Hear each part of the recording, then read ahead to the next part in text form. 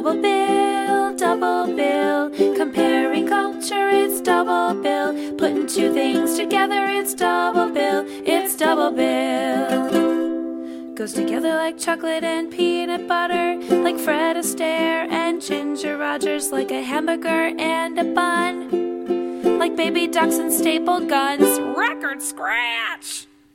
Double bill, double bill. Comparing culture, it's double bill. Putting two things together, it's double bill. It's double bill.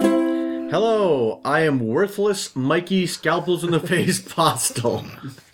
And I am Brian Kill It With Fire, Put Fire in Its Face, Watson Jones. And I am Joshua Full Thrust Humphrey. Full Thrust Thursday. Just Full Thrust Thursday. Just the tip Tuesday Humphrey. Those were some good outtakes, actually, from Bad Milo. I really enjoyed those. Bad Milo in general, I enjoyed. Before we get too much into talking about... As you can tell, this was another high culture week for High culture. Double Bill. Hi, Mike Postel. Pleased to meet you. Mikey, what was your double bill? Okay, so... Regret bill. No. This is not a regrettable. Apologies to Sam Landman. Regrettable. No, something that Josh and I started a couple of years ago was we would watch, and during the month of October, we'd have a kind of a movie off of horror movies.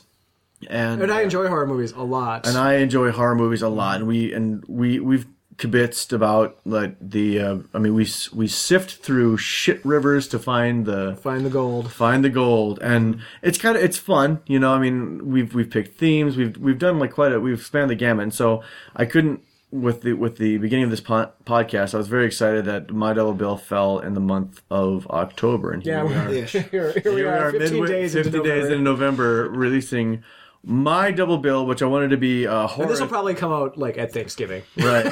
Enjoy your Thanksgiving, everybody. Happy Thanksgiving. We're gonna play rip this during the family dinner. In fact, when you're brining your turkey, it's a fun game to play. Basket case, and then like tuck the turkey under your t-shirt, and when mom comes in the room, let it fall out and go, Belial. Anyway, I picked the movie's variations of the theme. What would you say the theme was? Name the movies. All right, yeah, you better name the movies. The two movies that I chose because Howard the Duck was off the menu were Basket Case and Bad Milo. Bad Milo was a very recent release. Basket Case is the cult movie. 82. It's really? 1 year older than I am. 1 year older than J-Hump. One year younger than me. 1 year younger than B-Dubs. And Basket Case deals, and to get into them consecutively, we watched the elder of the two first. Mm-hmm. Basket Case deals with... they waste no time getting into it. Basket Case deals with conjoined twins that were separated. They call them... They refer to themselves as, at one point, Siamese twins, but the extraordinarily well-acted film... I can't even say that with a straight face. Anyway, the cop never came back, did he? He was excellent. Yeah. It wouldn't be called Basket Case if there was no basket, boo-boo. And boy, our REO Speedwagon hair protagonist does walk around with a basket containing his Thanksgiving turkey-looking, beautiful blue-eyed conjoined twin.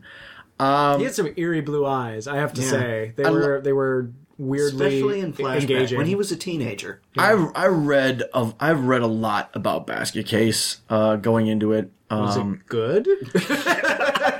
Was it good reading? The bandied term is it's a cult favorite.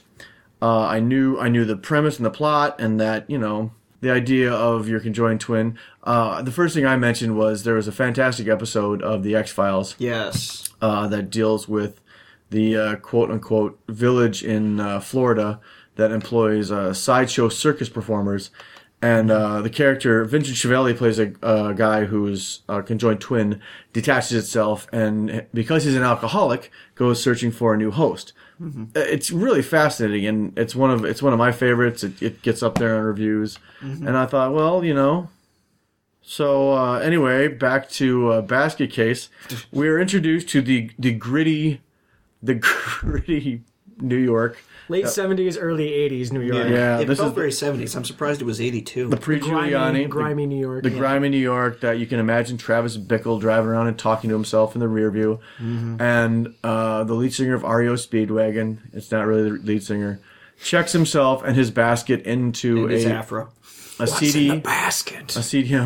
Put the fucking lotion in the basket. So this movie basically like asked us to like just put words in. It was terrible. I'm not gonna lie. It was terrible. It was terrible all around. Terrible effects. Terrible acting. Josh nearly had the neighbors or the police called on us when he was doing his impersonation of fat-faced Jay Leno, Sigourney Weaver amalgamation screaming. It's the nude scene. I thought you were going to go with my Krang impression, actually. Right. Shredder, where's my body? Get me a body! No, I'm sure your neighbors are used to that. Yeah, all the time. If you use the movie Basket Case as a primer on how Anything, you've made terrible choices in your life. anything on Sorry, sexually arousing a woman, you will That was disturbing. you will learn that pressing on her nipple directly is not an on switch. Okay, so Anyway. you can't just non sequitur and drop that in there, really. Yeah, we can. No, 'Cause it's The movie did. Why can't we? The movie did. like his vestigial twin. They have like a psychic connection, and Of course he's they do. getting it on with. She has these huge teeth. That's all I remember from her. Really, she's blonde and has these huge teeth. Receptionist. She's a receptionist of one of the Apparently knows doctors. nobody in New York the doctors except who for the new split guy. them up. They're trying to get revenge upon them, and it's all like Belial's idea. Belial is like the vestigial twin, and Which, by the way, the surgery scene for the separation and flashback, that went on a long time. Yeah, and I they- could almost follow the steps of what they were Right. doing. And granted, I don't know where they were supposed to be injecting Belial, but they obviously had trouble finding a vein. They just kept sticking it in his forehead. Well, yeah, the guy's anatomy makes no sense whatsoever. so He's a So skull anyway, with as I was bad saying, arms. like they have like a psychic connection, and Belial's getting really jealous of like his normal looking counterpart, like macking on this girl, and then so it goes and macks on a girl and has one of the most disturbing sex scenes I've ever witnessed in anything. rewinding even further back, Josh touches on the crux. Josh is touching on the crux of the movie. It starts off with like the horrifying death of somebody by a sightless something, and then it goes into this. I mean, it's conjoined twins. He keeps Belial. That is the name of the Thanksgiving Why would turkey you looking. name anything Belial? He keeps it in really the dooming basket, them. and they have a psychic connection. The funny part about this is that it allows for quite a bit of long-winded, one-sided speeches that I guess Peter Jackson uses with Gollum to great effect. But in this movie, it just looks kind of ridiculous of this guy talking to himself, being petulant, hitting himself like he's trying to work Talking himself up to for a date. toilet. I said this as we were watching it. It felt like Garfield without Garfield. It felt like Garfield. Brilliant. That's about It's it. what it felt like. with more blood everywhere. A lot more blood. And more horrible effects. And so what they're doing is they're hunting down the doctors that performed this extraordinarily violent surgery to remove Belial from our protagonist. The surgery in itself and the kid, I did like the scar that Dwayne had. the like, scar down he the had when he side. showed it. Okay, that was like the best effect. Everything Was up, it? It was totally... It didn't work for me. at all. Everything up there was blood was either dark red or it looked like tempera paint from a little kid's finger painting class. The violent scenes were interspersed with literally like a cutaway, cut back quick, where they had the guy put on the makeup or the victim put on makeup. And when Belial is like attacking people, it's obviously that it's just on them and they're flailing around. It's just a basketball with latex arms. Yeah, and literally it looked like an injection molded. Those goblin toys, remember those things from the 80s? The hand puppets where you could see the seams around it where they obviously lifted up the vacuum form and they probably didn't Right. cut it away well enough. You're like, oh my god. Would you call it the and there was- injection mold? Yeah. Is that what you could see on the side of the seam? Yeah, the seam, the injection mold seam. There were a couple of claymation sequences when Belial was trashing the hotel room, just So, throwing stuff they- for no reason. They mentioned that as well. The psychic connection, you could tell they try to be subtle about it. Where There's nothing subtle about there's this. Glowing red eyes. It's about as subtle as a bowling ball to the forehead while you're laying on the floor.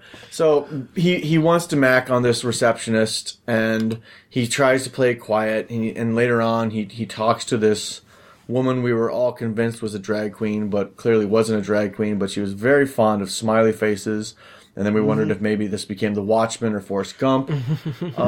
But you know, he basically does his little plot synopsis. I keep my brother, my Siamese twin, in this basket, and then there's this protracted flashback scene, which isn't even Which when we went into the flashback, wavy lines.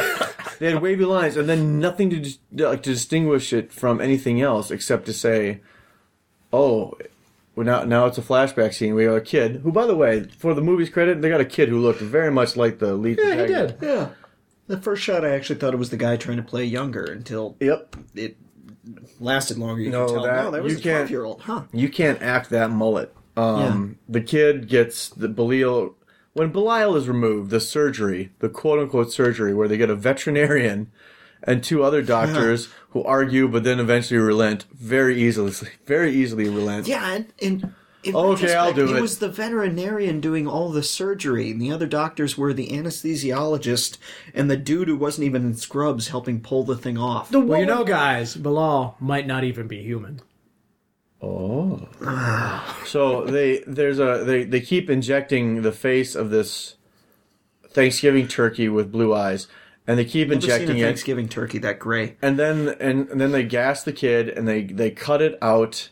Fake blood is squirted everywhere, and the worst part is it's not even like a splatter or anything. It's like somebody sitting there with a tube. Action. Yeah, it's arterial spray. And if blood comes out in that straight of a line, it's bad. Nurse Who's It, the one that looks like Sigourney Weaver, wore a face mask and that was had Dr. Cutter. Dr. Cutter, yes. Yeah. All of these names. Subtle allegory right there. Was the other one Needleman? Oh, yeah, Needleman. and he was the anesthesiologist doing the injection. Needleman, Cutter. There was Dr. Liftlander. I'm not sure what that's supposed to stand for. There was maybe our theory falls apart. Yeah, no, Dr. Ball Cutter. You know, there was just weird stuff. So the bottom line is that's you know what's going on now. You don't need to even see the movie. I would encourage you not to see the movie. It's that bad. So when the kid has his like minor fights with the toilet beastie.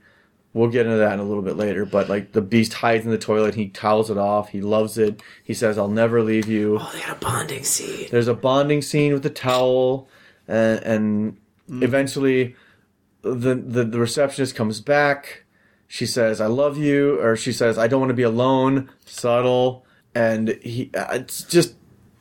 Most awkward second basing in movie history. The most until awkward... about 30 minutes later. Yeah. I'm looking at the IMDb page of these and just trying to see if any of these actors really did anything afterwards. He's getting ready to go to town. We're making jokes because we're like, finally, a horror movie that is so terrible, but we're expecting the tropes to happen. So there's got to be a sex scene because we know that the sex scene is probably Brian was calling it out. It's probably going to be the one that sets off the final Belial and protagonist. Like that's going to have to happen. Right. So what happens? It pops out, no pun intended, Boing. While the kid is trying to like get his groove on. Girlfriend freaks the fuck out, and so my personal favorite part is how he stops this from happening. He wraps her in a blanket and he throws her out of the room physically, like kicks her out so like she hits the wall, head hits the wall. I'm surprised she didn't fall down the stairs. I'm surprised she didn't get a concussion.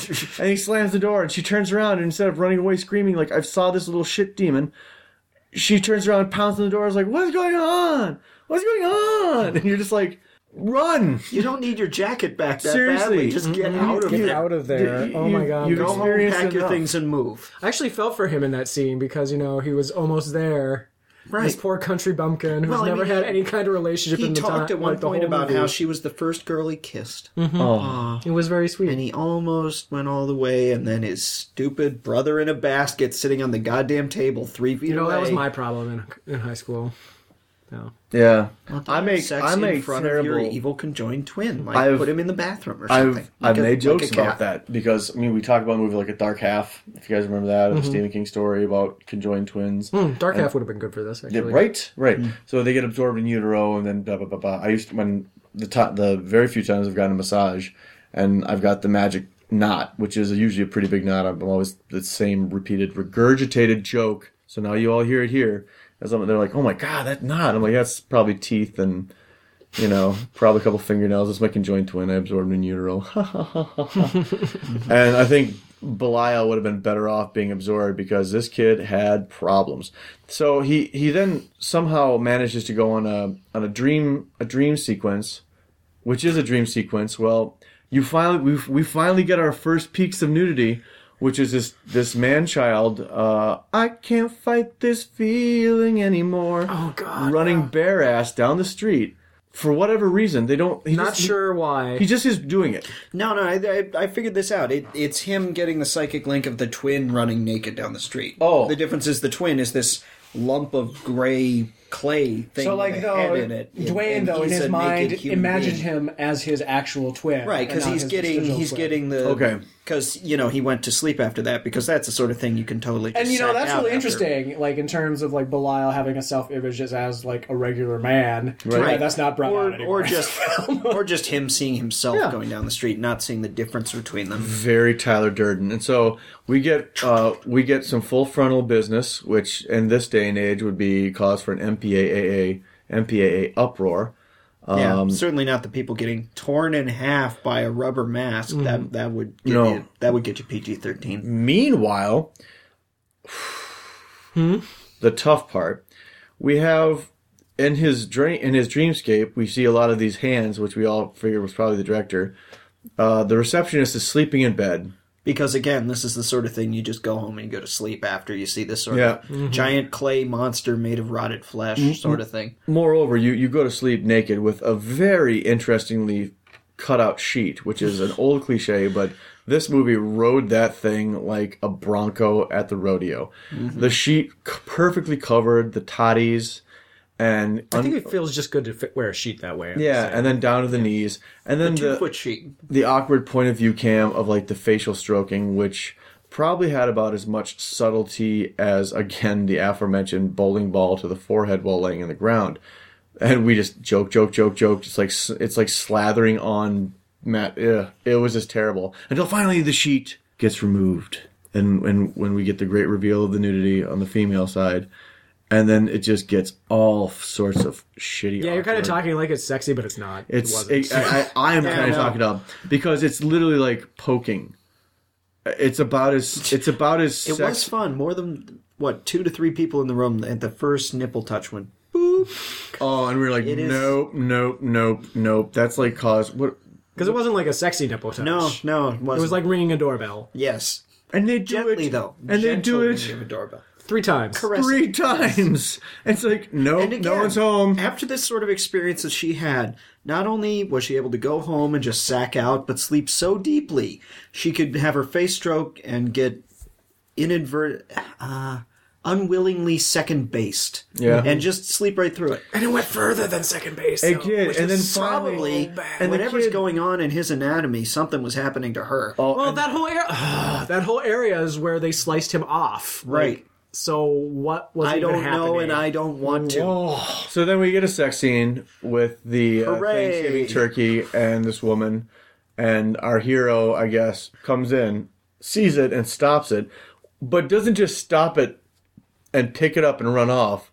No, Belial isn't quite done yet, and so he's got to kind of like force him off yeah. while Ugh. the sound effects are like, Belial is moving. He's humping. He's humping away, this puppet humping, and we finally get into the end of it, which ends about the same way you would expect, and there's deaths, and we think Belial is dead. We've got the Greek chorus of hookers watching as he falls. As was required by law As to was shoot required in by New law. York in the late 70s, early 80s. Yep. I say if you want a better movie for puppet humping, you should watch Meet the Feebles. I wouldn't say it's a better movie, but it's a better movie. But it's a better movie than that. Right. And then on the scale of 1 to 10, anything. Put 2 socks on your hand and hit your elbows together until your funny bone starts to get numb. That's a better puppet humping movie than Basket Case. It was Humping. terrible. One more call out, I guess. Also, speaking of Greek chorus, because this happens in every single tenement hotel in New York in the late 70s, early 80s. You have a colorful cast of people, including the curmudgeonly Dennis Franz-looking landlord. The Super Mario mustache. Super Mario Man, who apparently does not like shirts, whereas does the suspenders and the belt, but then also has his pants unbuttoned and unzipped. Yeah. Because landlord. Yeah. And then the rest of the people in the building who always come out as soon as they hear noises, and he always yells at them and tells them to go back to the room. We got the hooker with a heart of gold. We got the drunk thief. We got the... Who gets clawed. Who gets clawed. We get the pink bathrobe, Andy Kaufman looking guy. The old woman who's still living like she's 20, who's got rouge all up to her ears. Yep, Adrienne Barbeau looked alike. And he still tells them to get out of there and mind their own business. This happens, incidentally, approximately 17 or 18 times during the course of the entire movie. Yeah. I'm not even being hyperbolic. They actually, every time a scratch happens, everybody comes up and goes, whoa, what's going on here? I heard a noise. I'm just assuming they're hanging out in the hall and waiting because they're ready. There's something has to happen. Even though they're hanging out in the hall and waiting, that seems to be most of their social life, actually, is yeah. just hanging out there. I was saying if we make a supercut of this movie, it's got to be shots of an open window that Belial's just escaped out, so you just see the curtain fluttering in the breeze, interspersed with the super. I don't think he's the landlord. He talked superintendent. About Hotel the manager. superintendent throwing himself out of behind his desk to run up the stairs and see what's going on. Yeah, Belial is also bestowed with magical strength because that thing. Oh yeah, He had a lot of leverage. He had a lot of leverage points. He picked up Boy by his gonads and held him aloft. Yeah, that was weird. Yeah. It was just like from his basket. He just grabbed Dwayne's junk and lifted him up. Yeah, from his basket. While sitting on a bed. He has basket case grabbed Dwayne by his basket and lifted him in the air. There's an irony there. I don't know what it is. Again, that's one of the necessary evils of this kind of movie, because if that thing actually had proportional strength, the first fight would have been 5 minutes, and the screaming doctor would have won. He would have kicked it his in strength the face, was very variable. and he'd be dead. He broke down a door at one point. I would have dunked Belial in some brine and some sage and thyme and rosemary. No, stuffing. we're not going down that road. Putting it in the oven. I don't want to. Thanksgiving is coming, Brian. Just think about it. Let's take a break. You're ruining my Let's take a Thanksgiving. break, Yeah. please.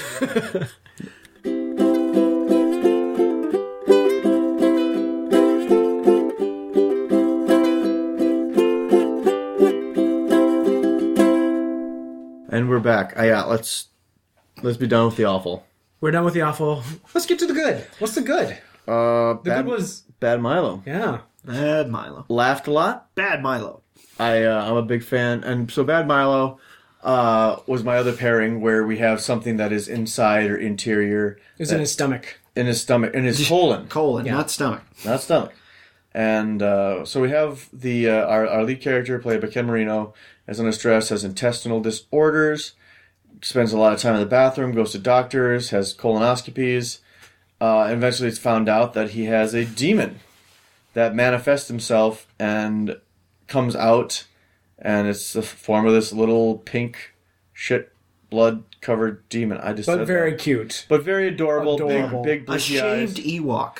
Right. That's basically what it is. And it attacks the sources of his anxiety and animosity, and that's the go through of this movie. And we have a pretty eclectic but impressive cast of characters. Yeah. Oh yeah, Gillian Jacobs plays Ken Marino's wife. We have and also pedigree. Ken Marino of The State, Wet Hot American Summer. Gillian Jacobs, as you guys said, of Community. We've got Patrick Warburton. We've got Peter fucking Stormare. God. Stephen Root. Stephen Root is in there. Mary Kay Place is in there. So we have a fairly impressive cast. It's so like the I don't want to compare them yet, but like as the Basket Case had bad actors, we have good actors in this one. We do. We have good actors delivering lines, having fun with a little bit of improv. And I think what we're seeing here is the evolution of a shitty ass movie like Basket Case in the form of Bad Milo, where That's giving a lot of credit to that's Basket Case. giving a lot of credit, but at the same time, I don't want to give any credit to that movie. no, but at the same time, you get movies like Bad Milo, and you get a lot of parody movies where, or not the anthology parody movie, but the pure parody movie where the guys from The State, who are kind of like Ken Marino of The State, where they do like that quirky kind of darkish humor, you know, and I mean, it never. There was a. He plays Puddlehan very well. Like, I mean, he looks stressed. He looked stressed out. You knew kind of what was going on in the movie, and you have a cute little puppet. The blood made more sense. It was CGI. I don't know. I liked it. I think I would even say... Well, that one scene where Garrett dies, right. I mean, that is some CG blood. I do like that his name's not Garrett. His character name wasn't Garrett. No, but it's he will not. forever be Garrett from Community. Yeah, I have no idea what his actual real name. I think it's... I'm on the IMDb. I can find it maybe. The guy, I have so much respect for him because he's got a very specific physical type and he is rocking it. He is. He's totally rocking it. He does so well. I love him. Make your money, pal. Crisis alert! I just really, I actually enjoyed it. Just like Ken Jeong, he's milking it for all he's worth. Oh, fuck yeah. Because, you know, God, Ken Jeong can't go back to being a doctor like he is, you know? Yeah. He is a doctor. Yeah, I know. So... That's a lateral career move. So with Bad Milo, we have some... I mean, the easy way to look at it is it's a guy who is really struggling with his responsibility. His responsibility of, you know, work...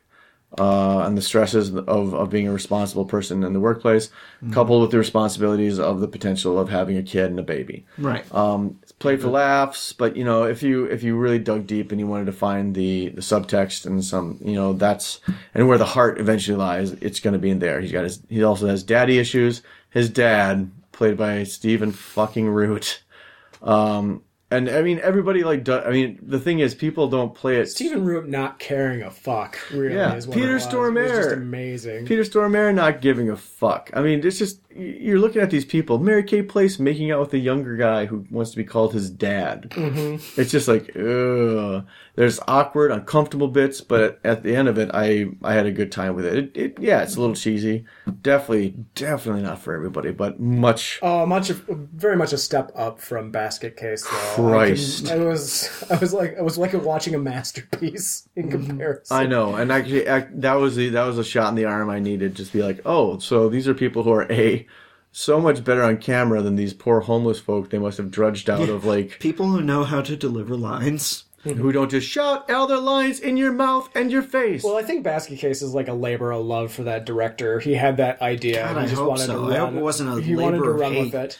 Well, you know, and to like flip back for just a quick second, that time, the late 70s, early 80s, was the time of the biological and ecological fuckfest that was the dredges of Jaws, you know? Mm-hmm. We had Kingdom of the Spiders. We had, like, mutant fucking bears. Yeah. We had mutant rats. I've seen another movie by Frank Henenlotter who did Basket Case. Do you want to know what it is? Which one? Frankenhooker.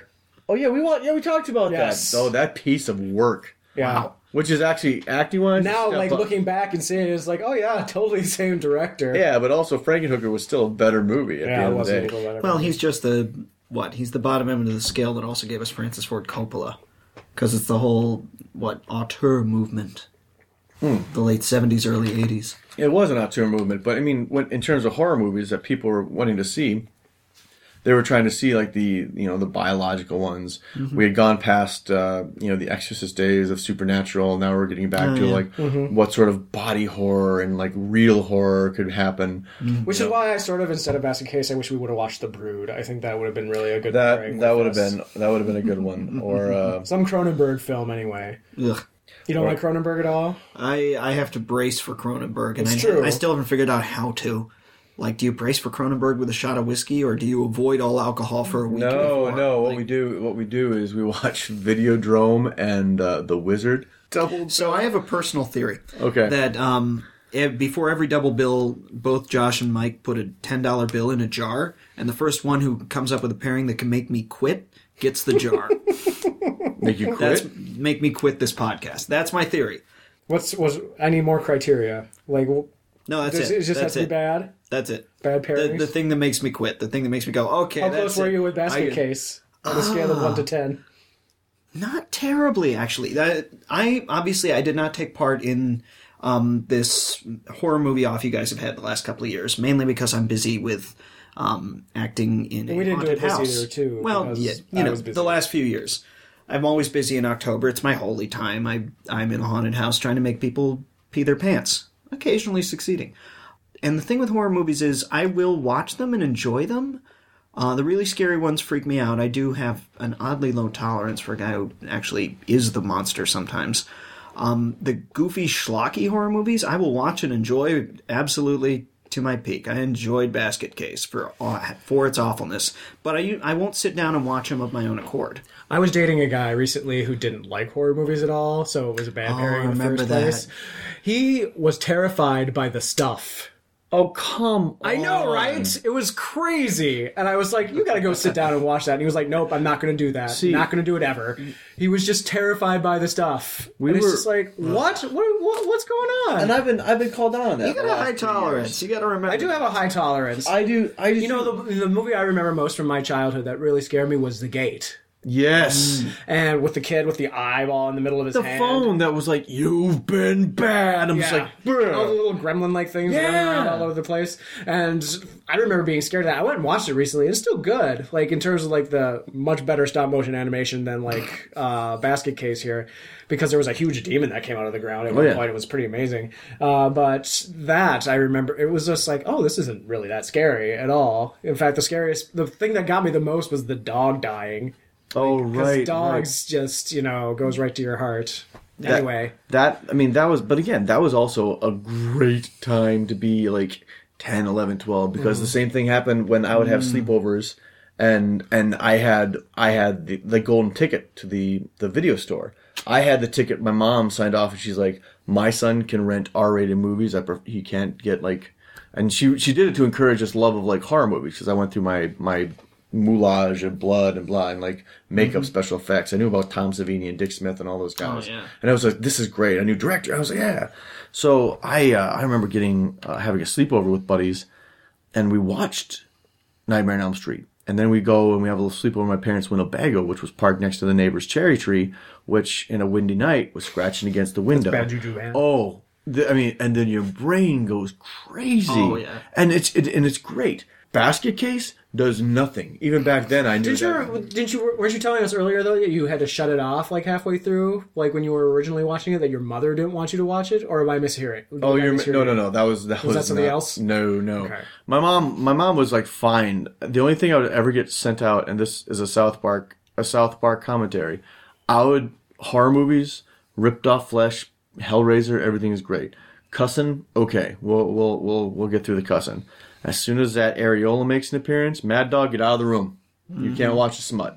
No titties. Like Terminator, one of my favorite movies when I was a kid. Sex no. Yeah, it was fine. As soon as that sex scene between Sarah Connor and Kyle Reese happened, out of the room for like all of the minute and a half that it goes on while the soft music plays and the synthesizer plays, and then come back in and watch like the melty face stuff. Seriously, that was what it was. Not that we didn't sneak and see naughty bits anyway afterwards, but so Bad Milo, no nudity, even though Milo was nude. Milo was a little wrinkly, pinkly thing. You saw things coming out of asses, but they were past asses. Yeah. You saw one fake implied ass, and that was when the doctor had his face. Oh, that's right. In the dream sequence. But that was in a medical setting. Yep. During a colonoscopy. And the colonoscopy was about as dirty, about as nude. A dream sequence colonoscopy. It was about as nude as you can get. Everything else was fairly implied or talked about. It was, as a horror movie go, it was a pretty good spoof. And I like Bad Milo quite a bit. Probably not like my top 100, but if you're into seeing a kind of a goofy, funny horror movie, check out Bad Milo. I would be curious what's on top of your like top 100. How far away is Milo from even being on it? I think Milo... Because sort of like when you mention it like that, it almost implies that it's just missing it. Here's my question. Is the top of your 100 a serious horror movie or this sort of satire parody? Are we talking just 100 top horror movies? If I was going to tell you, I'd have to say things like, you toss out The Exorcist, which touches all the chords. Or Jaws, which, if you want to call that a horror movie, which I do, which is probably singularly hands down one of still the best fucking movies ever. It does it. Or Alien. Alien, the first one. Not Aliens, which got more action sci-fi, but the first one, which scared the shit out of me as a kid. But then you look at movies like that do add the comedy element, and John fucking Landis nailed it.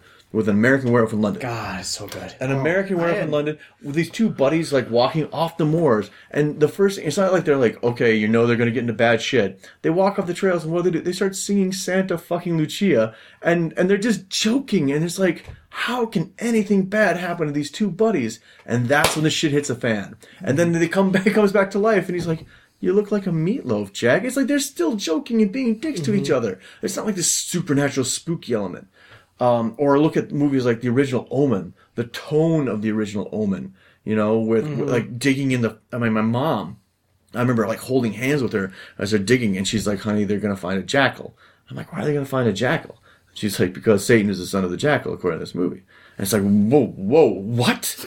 You know, just shit like that. Or Patrick Troughton getting, like, the second Doctor getting stabbed by a goddamn church spire in his room filled with crucifixes. That is, like, iconoclastic.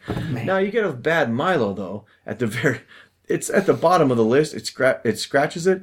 I would put movies like Shaun of the Dead way above this one. Fuck, I'd even put, in terms of horror comedy. Yeah, or fuck it, I'd even put, like, Zack Snyder's, like, remake of Day of the Dead, you know, on top of this one. But at the same time, Zack Snyder remade Day of the Dead.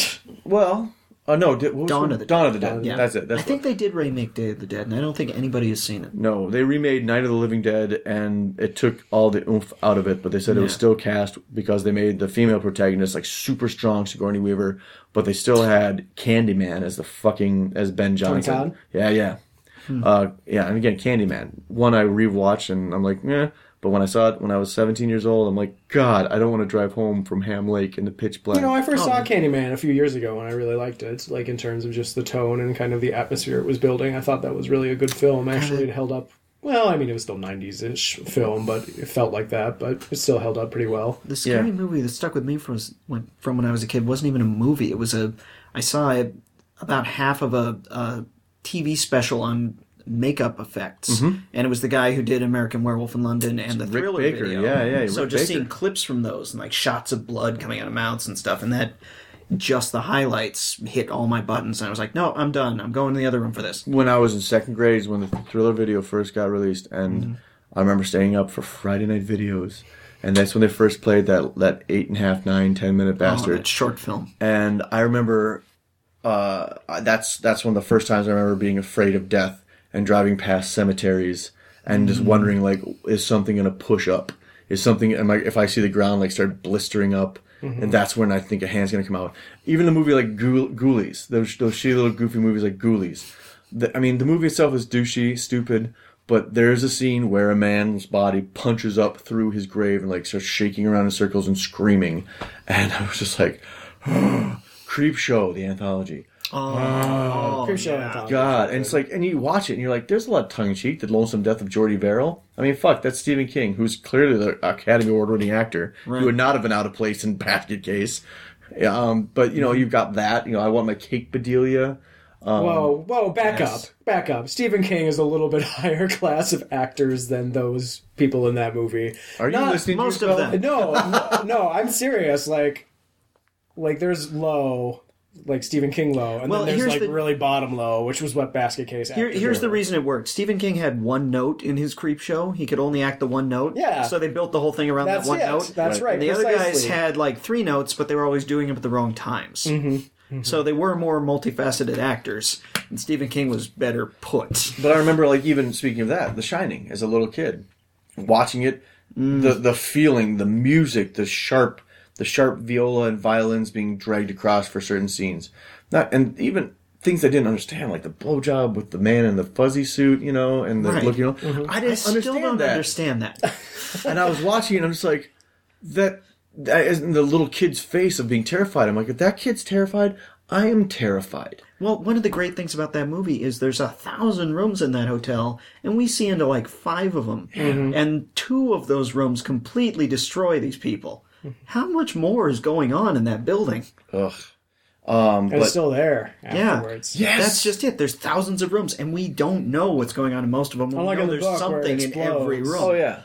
And it levels. That's we're done. Stephen King ruining his endings. Right. Or, you know, Jaws. I mean, I just remember, like, also shock scares. Jaws 2, when Chief Brody's waiting on the water and he gets that the the person who was doing the water skiing who's charred and like pops up out of the water, like ta-da! And just freaked the shit out of me. Those are great atmospheric movies that'll stick with your guts. I'd like to reiterate that Basket Case is not one of those movies. I'm shaking my fingers at the microphone because it's just like... I like how this segment on Bad Milo just turned into more bashing on Basket Case, basically. And also a brief history of horror film. But the importance when we're talking about... Stop putting structure at our podcast. Right. I'm all about structure. This is why I'm going to law school. Right. And we could end up doing an entire hour or more just discussing like the facets of the things that like really first got in your guts. And they could get on like top 100 lists or top 10 lists. And the thing is, we'd be right, because these are things that, like, you know, flipped a little switch inside of our guts. I mean, there are moments in Raiders of the Lost Ark that scared the shit out of me. Yeah, I was going to say, I guarantee each of our top 10 horror movies list, there's going to be... Yeah, or Ghostbusters. The very beginning of Ghostbusters, that was like my mom and I holding hands in the theater. And as soon as that librarian turns around, even though there's like that fun ragtime piano that busts out as they run out, she turns into a goddamn demon. And it was just like... I'm 10 years old, shitting my pants. And by the way, Ghostbusters, still the best movie in my opinion, like comedy. Just, it hits the notes. Could see that, yeah. I think if each of us made a top 10 list of our horror movies, each of us would have one movie the other two wouldn't even consider a horror movie, just because it had a sequence that hit us at exactly the right time, the exactly right age. Some comedy or action movie or... goddamn kids running around with pets movie that just happened to hit us at the right point. I guess it was about like a year and a half ago. I think it was called The Snowtown Murders. And it was just... You and I talked about that. A really bad trip, just in terms of like hitting you like blow after blow with just like the dregs of humanity, like the worst things that we do to each other, because there's like child rape and child molestation and just like killing. It was just terrible. See, that was one of the most visceral and hard movies I've ever watched. And I've heard of like Wolf Creek. Jesus. Have you heard of Wolf Creek? Yeah, and then there's a sequel coming out. Oh, is there really? And that I heard is just like, you can't even watch it because it's so bad. I got that with Welcome to the Dollhouse. Oh, really? I had to pause that movie every 5 minutes. I could get through 5 minutes of that movie, and then I had to like get up and go for a walk or make a sandwich. Todd Solondz has that effect when he releases. I mean, think about movies like Happiness. Have you seen? But you know, and we talk about that Wolf Creek. The idea that there has to be a moment in these movies. They say the reason why a movie like The Strangers, and my personal, as a big kid and a homeowner, my personal greatest fear. Home invasion. The movie, we talked about the movie Unbreakable. And there's a scene where he figures out when Bruce Willis is getting his like superpowers, and he sees that guy walk to that dude's house and like pushes his way in, and the guy's like trying to shut the door. Nothing. Yeah, that's my nightmare. Like somebody coming to the door and is like, "Hi," and they're like trying to push my way in, and I've like jerked awake at night. In The Strangers, you have that. It's a home invasion tale. Horrifying, yes. But the point is, nothing good ever happens to the people you want to win. Mm-hmm. There's no moment of catharsis where you get a second, you're like, oh, thank God. Yeah, they kicked one of them or they knocked him down. They are human. No, they just keep coming. They keep cutting phone lines. They manipulate. And at the end, what happens? They get stabbed. And the end. There's nothing positive there. And I mean, there's no pressure valve release. No, not at all. And I think, you know, in a movie like The Shining, when you think everything, the shit's gonna hit the fan, when he is useless, the kid is being chased out in the middle of ice cold winter, but then that kid does something fucking smart. He stops, he starts walking backwards, and you're just like, yeah, I'd do that. And then he creeps through the goddamn maze, and you're like, he does it.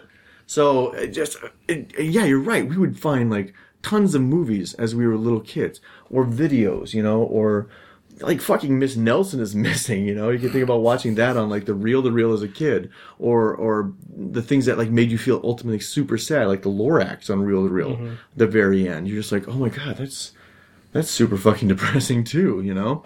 All these movies that were being a kid and freaking out watching Benji. Old Yeller. There was a movie version of Benji. I want to say it was early 90s maybe.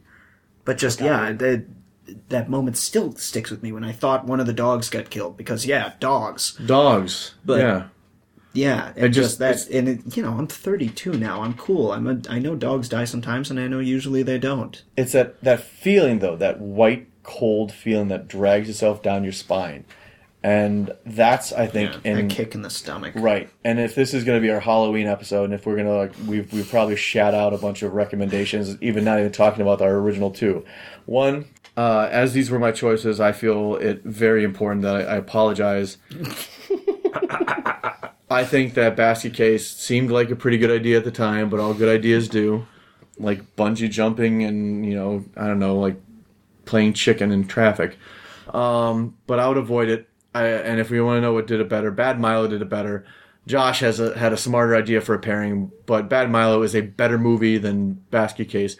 Isn't saying a hell of a lot, but you're still going to probably get more chuckles than what you're looking for. I would like to watch The Brood, actually, because I do think it would be a good pairing here. We didn't really compare them, per se, in terms of just... back head-to-head here, in terms of... So what do you want to talk about? Like, some of the stuff that I know that came up, like, we were talking about, there's lots of window shots of small creatures escaping through windows. Yeah. Mm-hmm. That happened a lot. What else happened? Well, it made more sense in Bad Milo, because there's that whole, like... It's coming out of this guy's ass. There's this whole, like, male version of birth going on throughout the entire movie. It opens with an ultrasound of his colon. There isn't really any of that in Basket Case bursting out of a window is this whole, like, birth from the house. I did like that they both had, like, a psychic connection thing going on. I thought that was interesting. The psychic connection and the super strength is pretty much the only way these tiny things can be at all threatening. And the toilet... But it was variable, like, strength, depending on how long they wanted the scene to go on. Right, exactly, yeah. I mean, if it's attacking... Patrick Warburton, he's just going to go down and die. If it's attacking his pregnant wife, his pregnant freaking out wife, and I suppose you could read be able to struggle it off long enough for him to show up. And I suppose you could read like into that because like it's supposed to be like part of his subconscious. Bad Milo is right, yeah. Which and was he's like he doesn't really want to kill his. It was a really good wife. idea for Bad Milo because that gave them a lot of excuses. Since it's part of him, you can do that. It can be, he wanted the boss dead, so boom. And you can, and I think you can dissect it. And like I pointed out before, it really is like supposed to be like, is this person ready to make these decisions in their life? Are they? I mean, is he going to be a good husband, a good father, and has he got daddy issues? And they bring that to light, and I think that's what's trying to make it like more legit. Yeah. Of a movie? Well, every good horror movie has that. I mean, the vampire movies are about the fear of the exotic, and the zombie movies are about the fear of mass consumerism, and if that's what they're going for. Right. And Alien is about the fear of rape, and Ghostbusters is about the fear of the afterlife, and Predator is about the fear of being stalked by an invisible monster in the jungle. Alien. These universal things. Alien is about double rape! Hey-oh. You had to bring up rape, didn't you? That's what the allegory. H.R. Geiger and Ridley Scott have said it before. It's pretty wow. And they're like, I would like to have something where the man gets raped and have this happen and have it be violent and brutal, and I want this to be an exhibition, and that's why it was like resounding. Personally, I just have a face and a stomach thing now. Mm-hmm. Don't drink the worm, kids. Poor John Hurt. Poor John Hurt. So anyway, avoid Basket Case. You're not missing anything. You give Bad Milo a review or a recommendation, though? I would say check her out. Give her a whirl. If it comes out in a format that doesn't have fucked up sound. Yeah, that was part of my laptop syncing just with my TV because we were watching it on iTunes. We could only watch that by syncing my laptop to the TV. But at least they were talented actors saying the lines because then it was... Okay, I get where they're going with this. If it had been just flat line readings, like I say this line in this room, let's go in here. An offline reading this room now might have added something more to Basket Case. If this had been a trauma movie in Bad Milo, I probably wouldn't have given a second blank. No. Like Poultrygeist or one of those other fucking weird ones. So it's Thanksgiving, everybody. You can watch Poultrygeist. Yeah, let's watch Poultrygeist and whatever. Did they make a full-length version of Thanksgiving? That little... Thanksgiving? Thanksgiving. Yes, I think they did. We'll watch that and the Ginger Dead Man in time for fucking Christmas. Again, they're putting money in the jar. I would like to take a moment to defend Basket Case a bit. Not much. Oh, wow. I quit. Yeah. Quit? That's my $10. I get the jar. So Bad Milo is a movie I would watch again, whereas Basket Case is not. I feel like I've gotten everything out of Basket Case I ever need. But Bad Milo was fun. I would enjoy watching it again. But there's a level of me that prefers the movies that aren't going with that post-irony, like, tongue-in-cheekness to them. Sure. That prefers the movies that are legitimately trying to be just straight horror movies with moments of comedy, but some moments of intentional comedy. Let me clarify that, because there were a lot of moments of unintentional comedy in Basket Case. There's a part of me that prefers that they're trying to make just a scary movie. They're not trying to make this, winking at itself sort of scary movie. Bad Milo is very much winking at itself and nudging the audience like, you going along with us on this? It's in his ass. Isn't that ridiculous? Butt jokes. He's gonna make a poop face again. Yeah. Basket Case isn't. I mean, it does feel like a labor of love from the director, which, God help that guy. But... Well, what was it trying to say? It doesn't strike me as a contemplative... No, it wasn't trying to say anything. It's not a revenge movie, which is trying to maybe at the heart trying to be. It's failing at a lot of what it's trying to do. Let me put it that way. I mean, you got the kid... It's definitely not trying to say anything deeper. Like, Bad Milo is definitely saying deeper things. It's about responsibility and about when you're ready to become a father. Well, and this one, the kid's trying to, let go of his... he's trying to let go of his attachments, which he is carrying with him in a basket... case.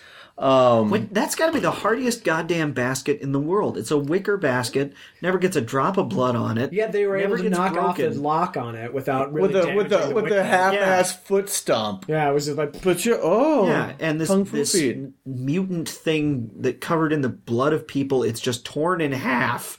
This isn't a small amount of blood, just crawls in. Basket's totally clean, absolutely clean. I've never seen a clean wicker basket in my life.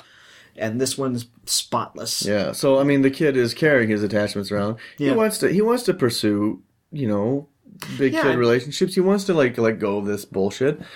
And his whether it be his psychic connection or his inherent response. Josh I can't even keep a straight face. His sense of responsibility to this part of himself. I mean, I personally keep in a cigar box all of my toenail and fingernail clippings and haircuts. It's got to be because, a big cigar box by now. Well, it's I'm starting to try to form into sort of a golem kind of thing. I'm teaching it how to play chess. It's called a homunculus. Homunculus, is what you want, yes. Yeah, you'll need a bit of dried blood and some rose petals. Right. I haven't been using blood. I've been using other stuff. Anyway, you also need that, yes. Dark chocolate, probably. But get that checked if it's dark. Right. So anyway, my point is like I can see where you could defend it, and I don't know if that's where you were going with it. A little bit, and there's one more point that works. I like it. It's something that's happened in movies in the last 10, 15 years. I'm not going to put a timeline on it. Recently, though, there's not as much. It's not required that there be karmic retribution anymore. Like in Basket Case, they do all these murders, and maybe they're killing bad people, but they're killing people. And spoiler, at the end they die. You can't reconcile the brothers and have them be fine because there's blood on their hands. They've murdered. They've got to pay for that. Yes. And that's like movie law. It's not even a code imposed by anyone else. It's just it feels proper. And Bad Milo, spoiler, doesn't happen. There's all these murders, they've got blood on their hands, and at the end they do reconcile, and there's no payment made for it. And while I'm fine with that, I'm not saying every movie's got to have some sort of, external morality applied to it where the characters get what they deserve. It feels more proper for a goofy horror movie that the people who deserve it get it in the end, because part of these movies being a release is that they aren't like those really hard-to-watch movies like Happiness and Welcome to the Dollhouse. Who was really the villain of Bad Milo? Like, exactly. Isn't one. That's part of the movie. The characters are allowed to be more complex now. That they're not. It's not good guys are fine and bad guys die. Everyone's more blurred. But at the same time, the laws used to be you've killed people, you have to die. The only real villains of Bad Milo are the ones that died. Basically, the bad doctor. For one, Patrick Warburton's character, they the obnoxious people, right? Like, I mean, that happens. One of the connecting points in this we didn't talk about was like there are bad doctors in both of these films, and that bad doctors lead to kind of bad decisions in Basket Case in terms of splitting apart the twins, and then in just medical mishaps altogether. Well, and I guess that's the other thing. Look at, an inappropriate fertility doctor. Okay, yeah. So they cut off this like conjoined twin. And nowadays, Apparently, it wasn't even that hard either because they were just connected by flash. Well, they Right. they mentioned. There's like no. And they're like, oh, it's super that's easy. not a We'll conjoined just- twin. That's just. we It's told just like her a that lump. It's like the it's like a woman who wishbone. grew into her toilet seat because she sat on it for 3 years. Well, that didn't make her a conjoined twin with her toilet. No, but that's the thing. They Is they that a take thing? them That's off. really disgusting. Yeah, that really happened. They throw it in the hefty. People are weird. They throw it in the hefty cinch sack, and he pops out of bed after getting part of his body removed and rescues his conjoined twin. But they weren't doing it out of some sort of fucked up malice. The dad, was yelling that my wife died and I don't want that thing here, and that was like a generic form of like, ew, throw that tumor with arms away.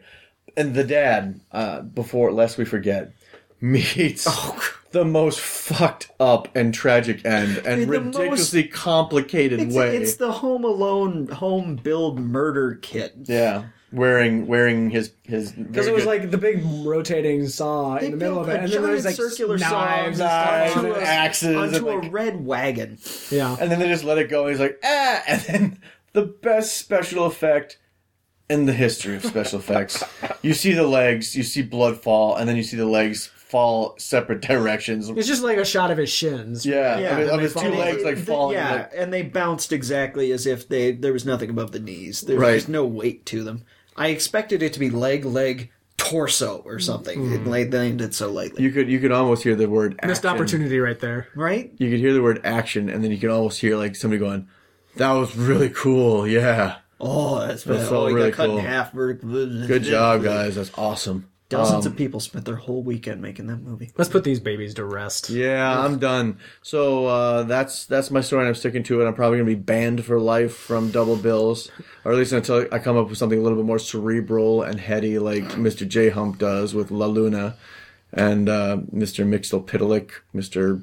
Herferfer, Vahid. Mr. Vidvid, Miss Vidvid, and no Quifwick. Quifwick is what his name was, yes. I need to come up Vahid. with something more cerebral. So, if you do like it, if you're checking us out on Facebook, I mean, honestly, if you guys have a suggestion, let's give us a listen and then just shoot it out there. Who knows? We might. Yeah, I'm open to whatever anybody puts out there. It doesn't matter. I don't care. As long as you have a strong theme, I don't care. Yeah.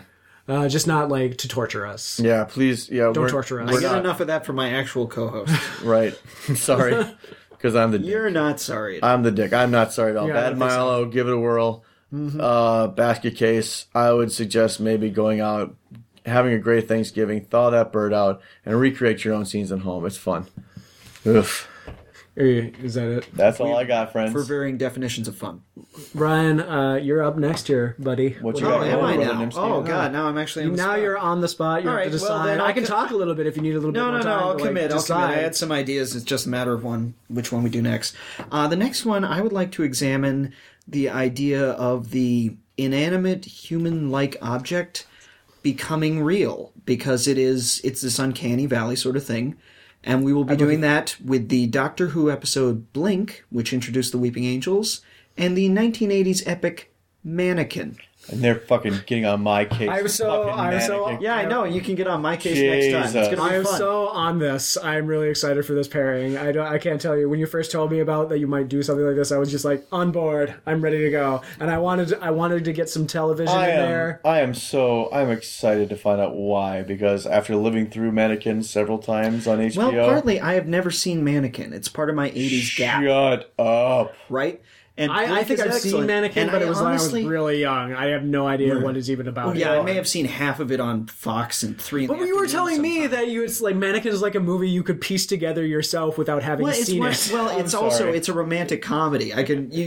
A romantic Andrew- comedy from the 80s. Andrew Boom, McCarthy. you have written half of it. Just fill in. And he's a dog who's been turned into a gerbil. Now, whatever. Andrew McCarthy when he was hot. Kim Cattrall when she was hot. I saw the movie like a couple of times. Interesting. What I saw a fuck ton more was back when they had like VH1 and MTV video tie-ins that basically showed you the entirety of the movie in a 3.5 to 5 minute video. And this was Now you have to go to YouTube for that. YouTube Starship. Nothing gonna stop us now.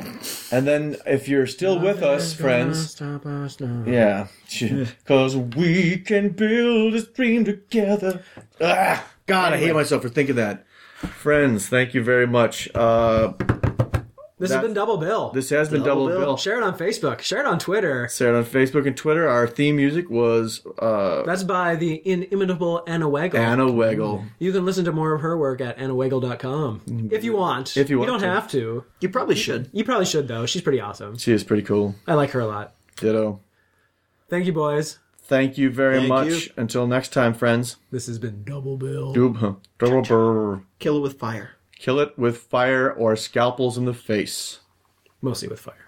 Double bill, comparing culture, it's double bill. Putting two things together, it's double bill,